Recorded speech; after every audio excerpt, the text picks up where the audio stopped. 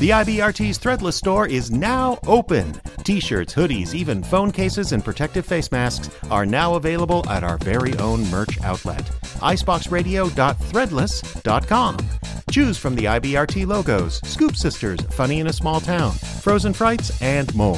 Then choose your merch. Clothing for men, women, and kids in a variety of colors. Accessories including buttons, stickers, mugs, and tote bags. Even notebooks and skateboards are available, and every sale helps the Icebox Radio Theater continue to bring the Northland's stories to the world. That's the Icebox Radio merch store at iceboxradio.threadless.com or just visit iceboxradio.org.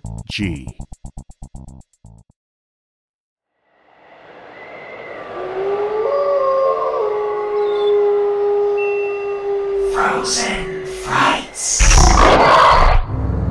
New Audio's Theater of Suspense and Terror. Now on Icebox Radio.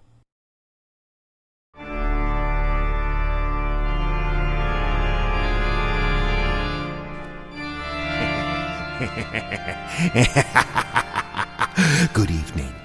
This is the Winter Warlock, and you're listening to the Frozen Frights podcast here on the Icebox Radio Theater. Tonight, on this Halloween, we offer up to you 3 original ghost stories, recorded before a live audience, at least they were live at the beginning, at the Salty Jester in International Falls, Minnesota. Never heard before by an audience of living people. Here now is our special gift to you for this 31st of October. 3 ghost stories from the Icebox Radio Theater.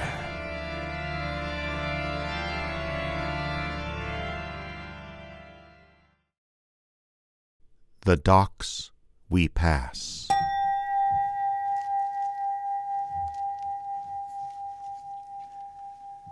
Daryl became a very cautious boater the day he nearly ran his outboard up on a reef. It was the fall of the year, and fog clung to the surface of the lake. He was traveling from a friend's cabin to his own just before dawn. The two of them had spent all night playing cards and drinking, and Daryl had had a fine time. Maybe too fine a time, as he got a little sloppy at the tiller that morning. The rapids seemed to jump up at him, and he had to turn hard to avoid them. Many a fisherman had fallen prey to that field of white foam, filled with hidden rocks of sharp granite. Some suffered damaged hulls. A few even took an unscheduled swim. There was even a story of a fella dying there. Thrown from his boat, he was. Landed head first on a stone sharp as an axe. They even say his head was separated from his body. But Daryl didn't believe that part of the story. Daryl was a practical man. Back in possession of himself and his boat, he chuckled to himself as he slid peacefully away from the reef and rapids and putt-putted towards home. He felt pleasant, still slightly drunk from the night's revelry, and now past the rapids, he felt very safe indeed. Safe, that is, until he approached the cabin with the lady.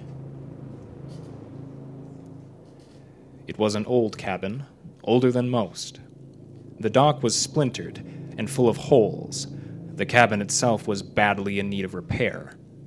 One window was covered with plywood that had itself weathered to gray with age. The other window had a cracked corner repaired with duct tape and was filthy besides. And it was in that filthy window that the lady always appeared. She was tall and thin, her hair as white as snow. The window's filth hid her features, but Daryl had the idea that her expression was sad. Maybe it was her posture, slouched, curved-backed, and head hanging low. Whatever it was, she was always in the window and always gave Daryl the creeps when he motored by. There was something unnatural about the woman, supernatural even. Daryl had lived on this lake his whole life, but he never knew anyone to live in that old cabin. Even as a boy, running through the woods with his pals, causing a ruckus, chucking pine cones at girls they liked, Daryl always knew how to stay away from the nameless cabin, with the one window missing, and the other window cracked. He didn't know what it was different about this time. Maybe it was the pre-dawn gloom. Maybe it was all the liquid courage he'd consumed. But he resolved for the first time to slow his crawl at the cabin and give the lady in the window a good, solid look. Maybe he'd even tie up and step onto its dilapidated dock. Maybe he'd talk to the woman, ask why she stared at him whenever he went by. And maybe, just maybe, he'd get an answer to why her staring unsettled him so. He rounded the lake shore and cut the engine as the cabin came into view. He brought his boat around and slid carefully up to the dock, stopping the boat's progress with his boot against a piling. He looked up. There she was. He looped a line over the piling and stepped up onto the dock, never taking his eyes from the figure in the window.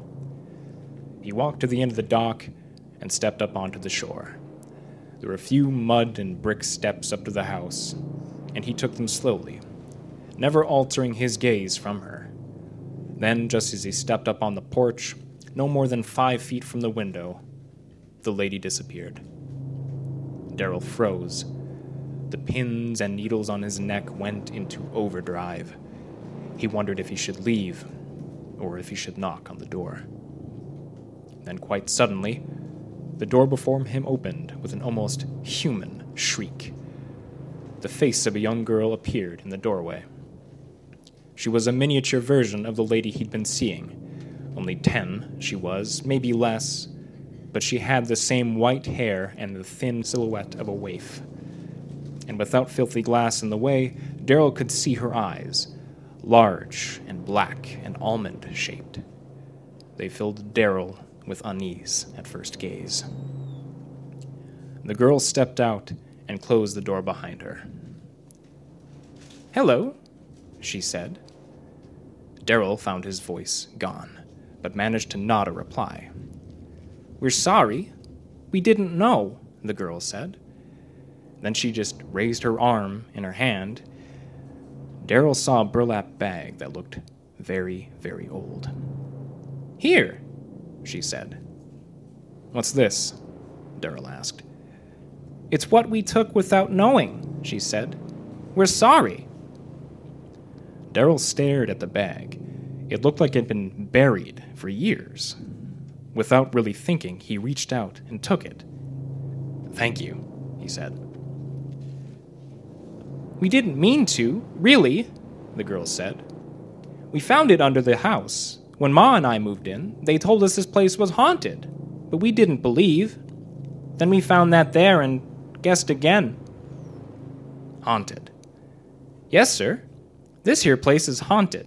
That's how we got it so cheap. They told us a fella lost his head in the rapids up the stream a piece, and every morning just before dawn, he comes by in his boat looking at it.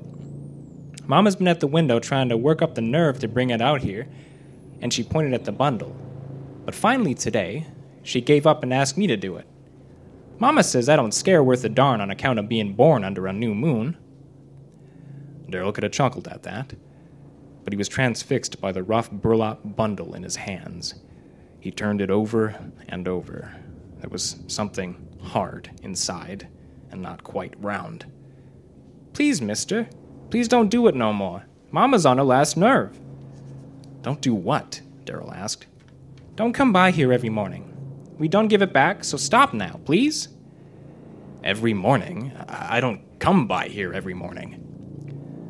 The girl looked at him. Her eyes, though black, seemed to be the only thing that gave off any warmth. She opened the door without taking her eyes from him and backed over the threshold. Just before she disappeared, she gazed up at him earnestly and said, "Please." And then she was gone. The lock clicked in her absence. Darrell was confused. He felt heat rising on his neck and a kind of buzzing in his ears. He moved the bundle and thought he felt the rough scratch of burlap against his cheek. He found the sack opening, reached inside, and took out a human head.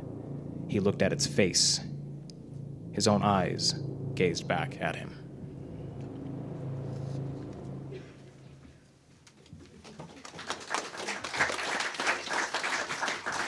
Caleb Silvers, ladies and gentlemen.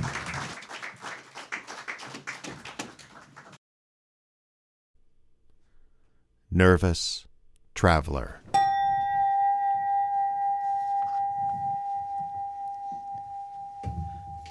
Cheryl was a nervous traveler. She always had been. She carried a complete set of road maps for Minnesota, plus the 4 states around it, as well as 2 GPS systems. The trunk of her basic late-model sedan, which rated top in its class for safety, contained not 1, but 4 real spare tires. Cheryl couldn't tell you when this mania for safe travel began, and if she were honest, she'd admit there was no real reason for it. She was just plagued with the uneasy feeling that there was something bad was going to happen to her, and it would happen on the road. Winter was the worst. Winters in northern Minnesota could be unpredictable. Weather could go bad unexpectedly. Reporting on road conditions could be spotty. Snow, ice, wind, blowing snow, all of these things could descend with little or no warning. Cheryl preferred to avoid it all. And yet she found herself in her car late on a Tuesday evening, driving south on Highway 53 to visit her sister in Cook. She was nervous, distracted. If she hadn't been so nervous, she might have noticed several odd things about this trip. The moon seemed to disappear and then reappear, despite the heavy cloud cover. Fog swirled along the roadway, despite the fact that it was bitter cold and had been for some time. But strangest of all was the lack of cars. Cheryl had driven for nearly an hour without seeing a single other vehicle. Admittedly, it was late on a winter Tuesday, but she should have seen something. There should have been headlights approaching her, or in her rearview mirror. She noticed none of this.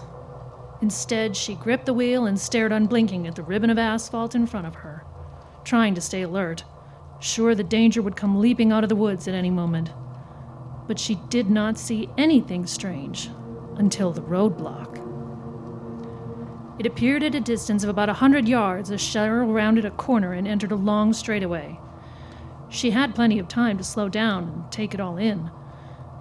There were orange and white barricades, flashing amber lights, and a large detour sign pointing her onto a rugged gravel road off to the right. Strangely, there were no people, no cops or highway workers. And stranger still, the roadblock went right across the entire highway, blocking traffic both ways. It seemed she had little choice but to follow the detour sign and plunge into the dark woods. She turned onto the gravel road. It was wide and flat and covered with just a dusting of snow. There were no real streetlights, of course, and the car's high beams couldn't seem to penetrate the woods past the first row of trees. Cheryl concentrated on the tire ruts that ran in front of her, and after driving for 5 or 10 minutes, she realized there was something strange about this road. For one thing, the tire ruts she drove in were only on her side.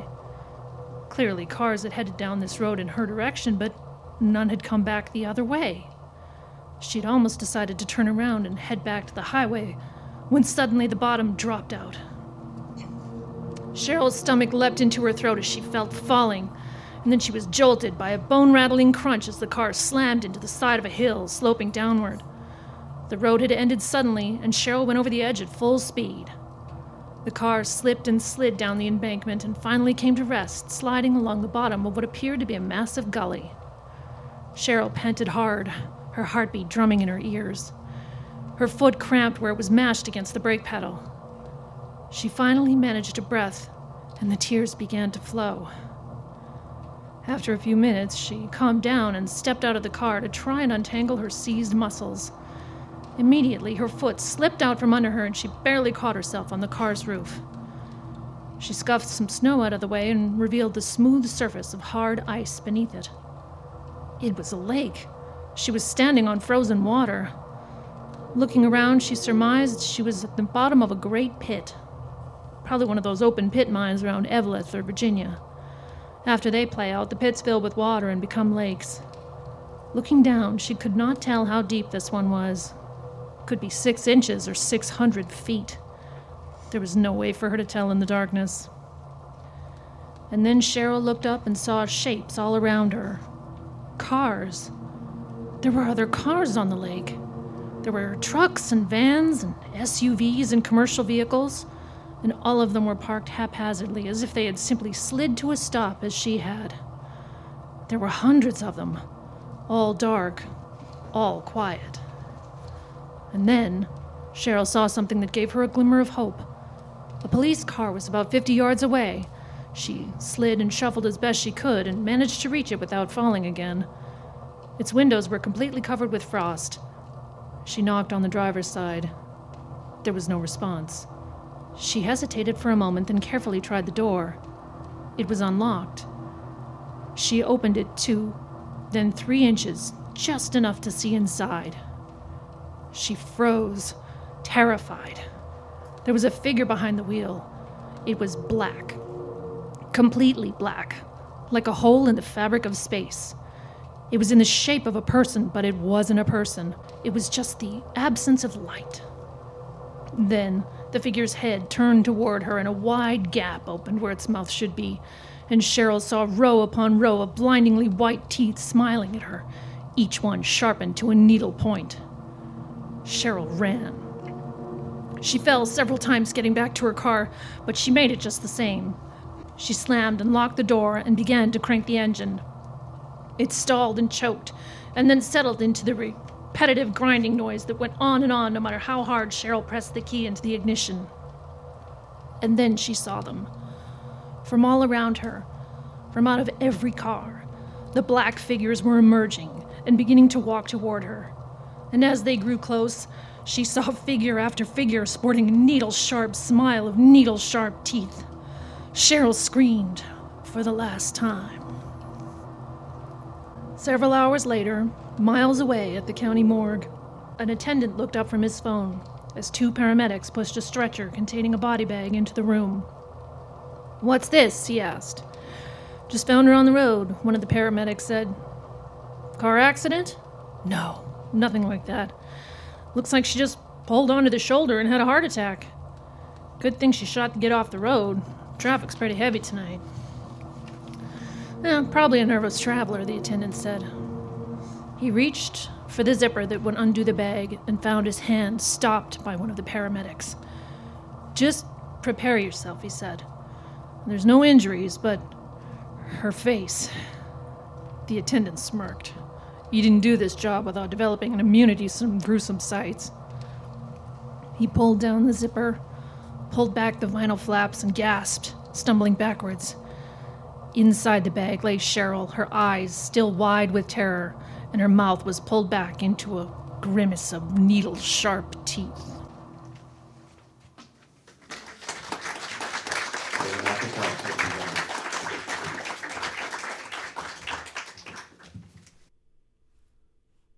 The Goalie.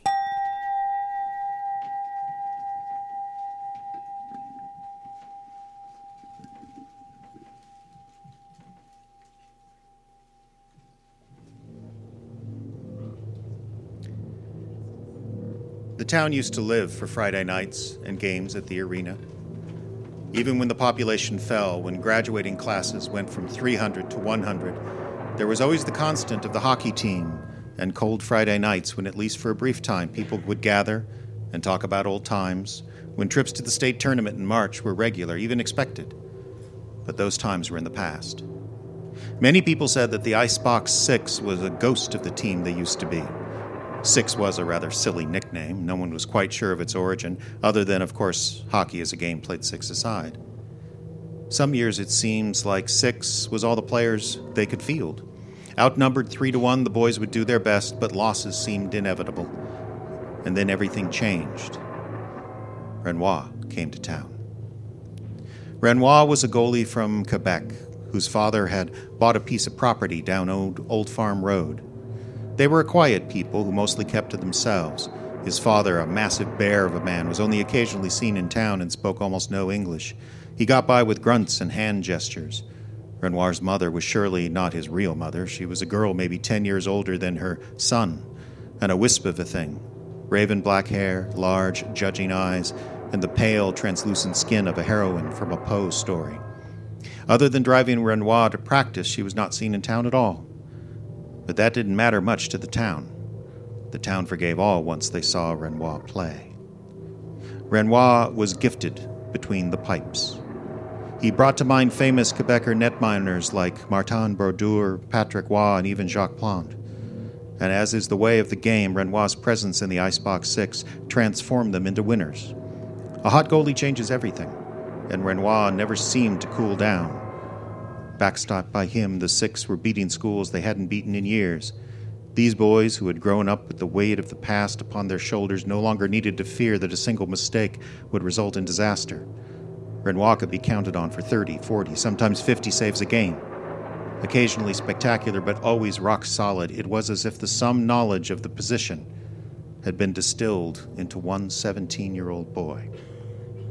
His English was poor, and despite his prowess on the ice, he was a loner at school, except for one teammate, a boy named Anderson. Anderson played left defense and was liked by everybody. He was not exactly popular, but in a school this small, everyone has a place. Anderson's place was the background of activity photos and the bench of most teams. Anderson and Renoir were attached at the hip. They took classes together, ate lunch together, and Renoir, who drove a beat-up Fiat his father had cobbled together from spare parts, drove Anderson to and from practice, as they both lived along Old Farm Road. And, of course, they skated together. January became February, and the old-timers began to raise their hopes that this team, this version of the Icebox 6, would break through and qualify for the state tournament for the first time in 50 years. With Renoir, all seemed possible. Renoir, because of the language barrier, said very little about this. He said very little in school, or to the old-timers who tried to shake his hand, or to the legions of girls who tried to get his attention. Even to Anderson, his only real confidant, he said very little. But you could tell he understood the importance of what was happening. Here, in a small Minnesota town, Renoir felt the full weight of the community's hopes and dreams resting on his slim shoulders. A berth in the state tournament was so important it might as well have been the big leagues to these people. And as the season played out and the team kept winning, the pressure on Renoir increased. He began to grow thin and reedy. The circles under his eyes darkened from lack of sleep, and his dinner plate went untouched most nights. If his father noticed, he said nothing. And his father's wife had other things to worry about as she was with child and struggled with sickness and loneliness. She had no sympathy for her stepson, the hockey star. The regular season came to an end. The Icebox 6 had earned themselves a right to host a game in the regional tournament, the competition just before state. They won that game and the next one besides.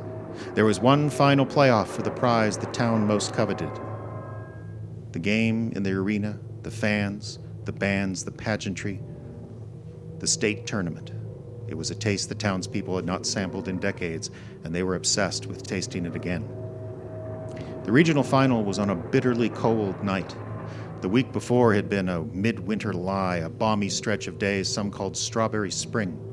The sun came out, the thermometer touched 50, and the constant sound for a day and a night was the dripping of melting snow. But all of this was a deception, a false promise, and when the temperature plummeted back to seasonal norms just before the game, more than one person around town thought it an omen, a lesson about false hope. But Friday night came, and the people, if they had a chance to come to the game, came in droves. Pickups and SUVs, all with full tanks of gas so their engines could be left running, filled the school parking lot. It was the largest crowd the old arena had seen in years. The Icebox 6 stepped through the gate to thunderous cheers. The cheerleaders all looked their prettiest, their hair braided identically with ribbons in the team colors. They put hours of work into a figure skating routine they created especially for this game, and it went off without a single mistake. Then as the warm-ups finished, the lights in the arena dimmed. The ice seemed to glow softly, even magically. And as the skaters for each side lined up, the crowd held its collective breath. Something was wrong. You could hear the crowd's unease grow by the murmuring that circled the arena. For it was not Renoir in the net for the Icebox 6. It was his backup, a freshman who'd not played a single minute all season. He looked nervous and jittery. He needed help from two teammates scuffing up the ice in his crease. He hung his head as if he was going to be sick. As the puck was dropped, more people watched the bench than watched the game, looking to see if Renoir was present. And when he wasn't, they shifted their vigil to the locker room door, hoping to see it fly open and Renoir come charging out. But their hopes were in vain. Their star was missing. First there was a goal, then a stupid penalty, then another goal. The whole team looked out of sorts, hanging back timidly at the wrong moments, then charging in clumsily when they should have been patient. When the first period ended and the score was 2-0, everyone silently thanked the fates that it had not been worse. In the locker room, the coach rallied his troops as best he could, but it was an impossible task. The second period was spent in the Icebox 6's end. By committing entirely to defense and harmlessly dumping the puck to the opposite end, the Icebox 6 managed to give up only one goal in that period. The second intermission came, and the score was 3-0. The locker room was sullen and resigned. Already some of the boys were talking about what a good season it had been.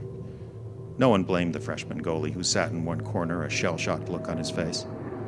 Everyone, coaches and players alike, seemed resigned. The result of the game, a game with still a period to play, seemed preordained. It served an important purpose. It sent a message. Don't hope. Then everything changed. No one was really sure when he entered the locker room. No one had seen it happen. But as the intermission ticked down, everyone gradually fell silent. One by one, they looked into one corner, where there sat Renoir, putting on his gear. Had he always been here? Had he just entered? The coaches, who should have given him a tongue lashing for being late, said nothing. They would never admit it, but it chilled their bones just to look at the boy. He might have been a bit paler, but he always was very pale. He might have been a bit quieter, but he always was very quiet. The only thing about him that was strange is that as he got ready, he kept his goalie helmet on. For practical reasons, goalies put their helmets on second to last, just before the gloves, but Renoir had his on from the start. When the team stepped through the gate onto the ice to start the third period, a kind of low hum began to reverberate through the crowd, and then, as the reality of it sunk in, the cheers began, the deafening roar. Renoir glided over the fresh ice to his position. The chant shook the rafters of the old arena. Renoir, Renoir, they sang. The cheering did not stop for the first 5 minutes, as the Icebox team won the opening face-off and did not give up the puck. They dug it out of the corners, slammed their overwhelmed opponents into the boards, flung shot after shot at the goal. First goal seemed inevitable because it was. At the stroke of 5 minutes, the Icebox 6 scored. 3-1. The slap in the face seemed to wake up the opponents, who pushed back mightily, keeping the puck in the Icebox end for the next few minutes. They peppered Renoir shot after shot after shot, and he was up to the challenge each and every time. Though this was not the solid, fundamentally sound play the crowd was used to seeing, this was spectacular and somehow disturbing. Renoir twisted and turned, deflecting or catching puck after puck. He seemed to bend in ways a human being should not bend. But he stood up to the barrage, and after a fluke penalty, in the 10th minute, Icebox scored again to make the tally 3-2. Time ticked down. With 2 minutes left, the coach called Renoir to the bench for an extra attacker. He sat separate from everyone else, and they ignored him. A kind of collective superstition had settled on the team. They could not look at Renoir, or else the strange magic of the game would disappear. Then, up 6 skaters to 5, the Icebox boys found an open man in front of the net. His shot was blocked. The rebound trickled toward a teammate on the open side. The goalie lunged. The puck zipped over his glove by an inch. 3-3. Overtime. In the break before the extra period, Renoir sat silent in the locker room, a towel over his head, his hands completely lifeless in his lap. It was eerie the way he did not move. Usually Renoir was a normal goalie, jittery, nervous, his hands busy with a roll of tape, his knee bouncing up and down, but now he was still, silent, and the team still refused to look at him. When it came time to return to the ice, Renoir was at the head of the line again. No one could remember seeing him stand up. No one could remember him brushing past them. He was just there, leading the team through the gate to the sound of hoarse screaming in the crowd. The overtime only lasted 4 minutes. The opponents were weary and overwhelmed by the level of emotion pouring down upon them from the stands, and they were unnerved by Renoir, the way he twisted and turned, the way he stood still and silent when the puck was at the other end. It was no wonder the opponents were goaded into a mistake, a penalty, a missed check, a goal. Icebox had won. Delirium descended upon the arena. Icebox's bench emptied. Their sticks, helmets, and gloves littered the ice. The boys collected along the boards in one massive hug, and from the stands above the sounds of joyful relief rolled down upon them like thunder. And when they turned to welcome Renoir into their embrace, they found him gone. Later that night, when Anderson and his father drove home from the game, they crested the small hill on Old Farm Road to see emergency lights flashing on the frozen sky.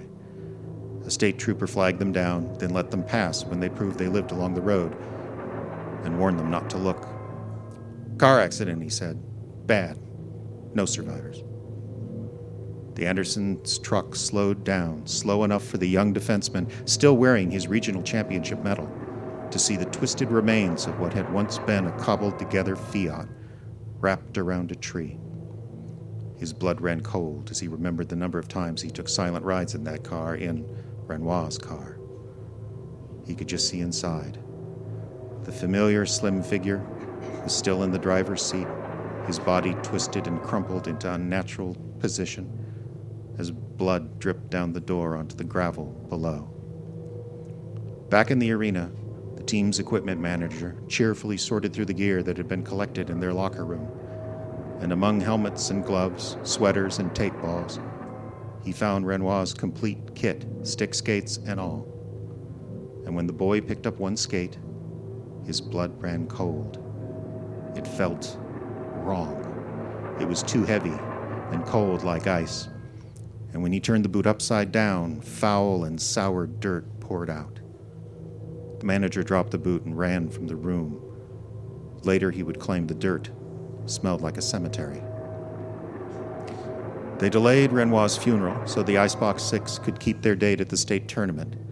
Without him, they lost their first game 14-2 and came home to a very subdued celebration. In the weeks to come, the story would circulate that the car crash that killed the young goalie had happened 30 minutes before the game began. This was nonsense, of course, and cooler heads insisted that such rumors had to stop immediately. But the police records with the exact time of the accident mysteriously disappeared, and none of the boys on the team, even as they grew to men, would talk about that final, fateful game. So naturally, the legend has only grown. From that day forward, every equipment manager, hockey player, figure skater, or coach knows not to be in the arena after midnight. That's Renoir's time, they say. And if you press your ear to the door, you'll hear someone skating in circles, around and around and around, forever.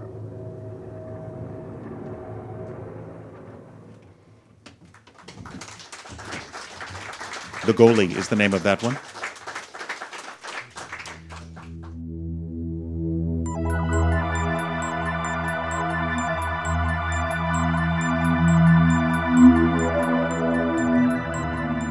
Ghost Stories from the Icebox Radio Theater was recorded before a live audience at the Salty Jester, a performance club in International Falls, Minnesota, on October 27, 2023.